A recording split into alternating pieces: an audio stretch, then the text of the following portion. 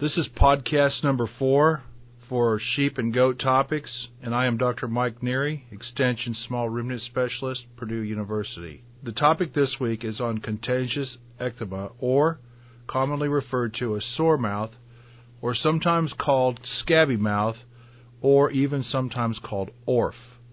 On this podcast, we will discuss sore mouth symptoms, how sheep and goats get infected, and a prevention and treatment program. Sore mouth is a common disease of sheep and goats. It is caused by a type of pox virus. Classic symptoms include scabs and sores around the mouth and nose of sheep and goats. The sores can also develop on the hairline of the feet, ears of goats, and even on the teats of susceptible lactating females. Lambs and kids are the most susceptible, especially ones that are being raised artificially. Once one susceptible animal breaks with sore mouth, it spreads rapidly to the remainder of its pen mates. The incubation time for the virus is only 2 to 3 days, so once symptoms appear, it is really too late to do much to prevent the others in the pen from getting the virus. When animals get sore mouth, the scabs and sores usually last from 2 to 4 weeks and then heal on their own. The disease itself is self-limiting and won't directly cause mortality, but the biggest concerns are that the young lambs and kids don't consume as much milk or eat as much creep feed while they have active sores on their mouth. This, of course, means that they don't grow as rapidly, they lose their bloom, and they may be more susceptible to other health problems. Sore mouth does seem to be more detrimental in goats than in sheep. Another issue with sore mouth is if it breaks in a flock or herd that is susceptible and has never had the disease before, is that ewes or does can get active sores in their teats and can even get the infection in the teat canal. This makes it painful for them to nurse their young and can lead to complications that increases the likelihood of mastitis. One other important concern with sore mouth is that it is a zoonotic disease, which means people can become infected. When people get the disease, it is referred to as ORF, and that's spelled simply O-R-F. So, producers or other people that are around animals with sore mouth need to take precautions, and it is recommended that they wear protective gloves.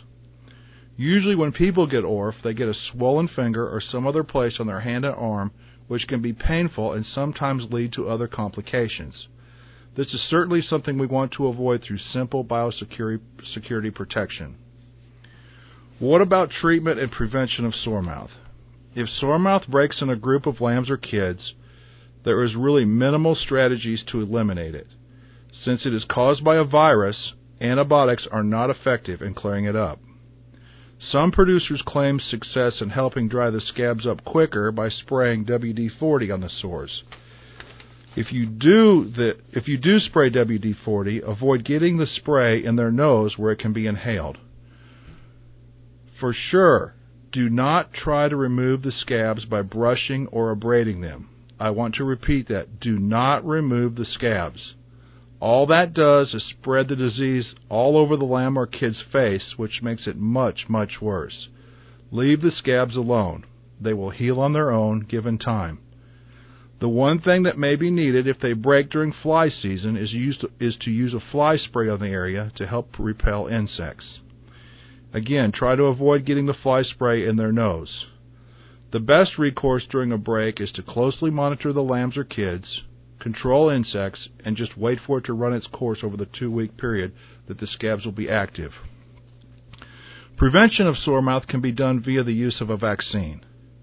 However, due to the fact that the vaccine is actually a live viral vaccine, producers may or may not choose to vaccinate for this disease. Vaccinating with a live virus has the effect of actually causing the disease, but in the case of sore mouth, you are choosing the location of the scabs and sores.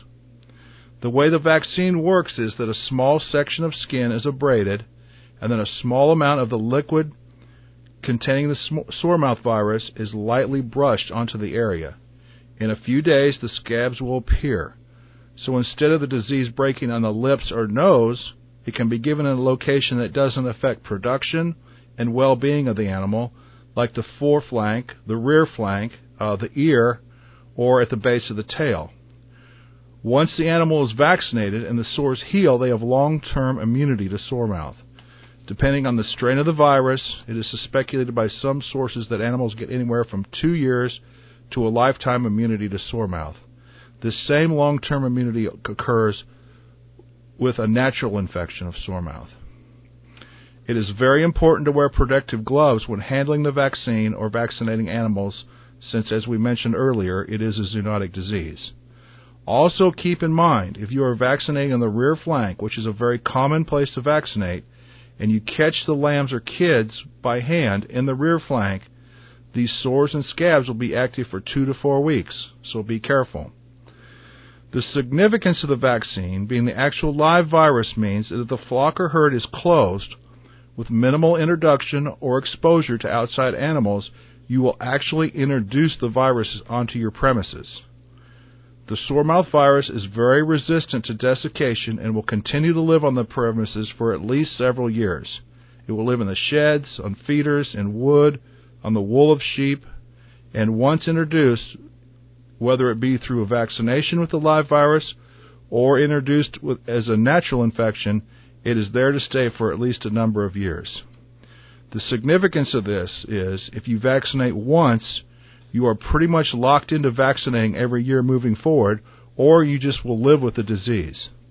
The other significance is, if you vaccinate a naive flock or herd, you will also need to vaccinate the adult breeding animals, since it would be assumed they have not been exposed to the sore mouth virus. So the question with the sore mouth vaccination is a simple one. Should I vaccinate for it, since it is a live virus and would be present in my operation many years once introduced, or should I not? So if it's already on the premises or in your operation, possibly. It's a personal decision, and some producers just let infection occur naturally and let it run its course. Mortality rates under normal situations are very low to non-existent, and it simply becomes a nuisance or minor issue. Secondly, if you are a producer that sells sheep or goats for show animals or 4-H FFA projects, then yes, vaccination is a good strategy. Keep in mind when planning a vaccination strategy that it takes up to a month for the scabs to heal.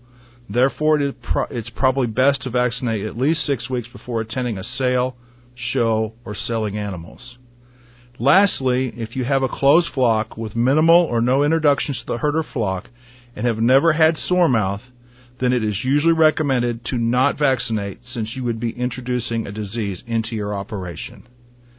If you have found this podcast helpful, please tell your friends, subscribe, rate, and we sure appreciate you listening. Thank you.